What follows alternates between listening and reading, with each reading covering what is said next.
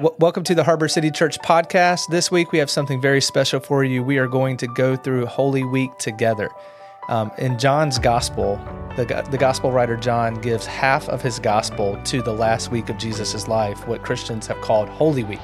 And so we've created a prayer guide, a devotional guide, and some sermon resources for you to journey with Jesus through Holy Week. Each day we will post a sermon corresponding to the reading in the guide so you can go deeper. Let's go deeper together.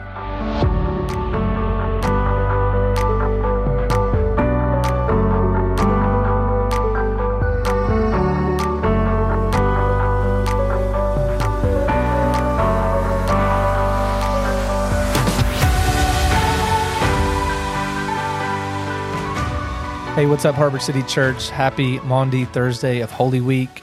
We have been on this journey with Jesus for the last 4 days, and now we come to Thursday, which again is called Maundy Thursday. That word Maundy comes from the word mandate, and it comes to us because Jesus used the word when he was talking to his disciples in John chapter 13, where he says, "This new command I give you," this new, in other words, mandate I give you. What is that command? That we love one another. And so today, we actually don't have a sermon on the podcast because we will be doing our Maundy Thursday service where there will be teaching from this passage tonight. So I hope to see every single one of you at our church at 7 o'clock for our Maundy Thursday service. Let me tell you a little bit about what to expect when you come in. It should be a little bit more somber than you're used to. It won't necessarily be lights all the way up. We're planning on doing a little bit different setup with the seating. We're going to do a semicircle pattern around tables that are set in the shape of a cross. And on those tables, we will be taking communion together.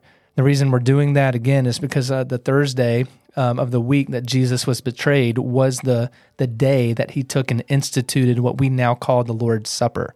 And so as we look back on this Holy Week, we remember his institution, we remember his teaching, and then we also take communion together to remember that the salvation that Jesus accomplishes for his followers in Holy Week cost him his body that was broken for us and his blood poured out. So I can't wait to worship with you guys tonight at 7 o'clock. Please make plans to be there. Looking forward to seeing you there.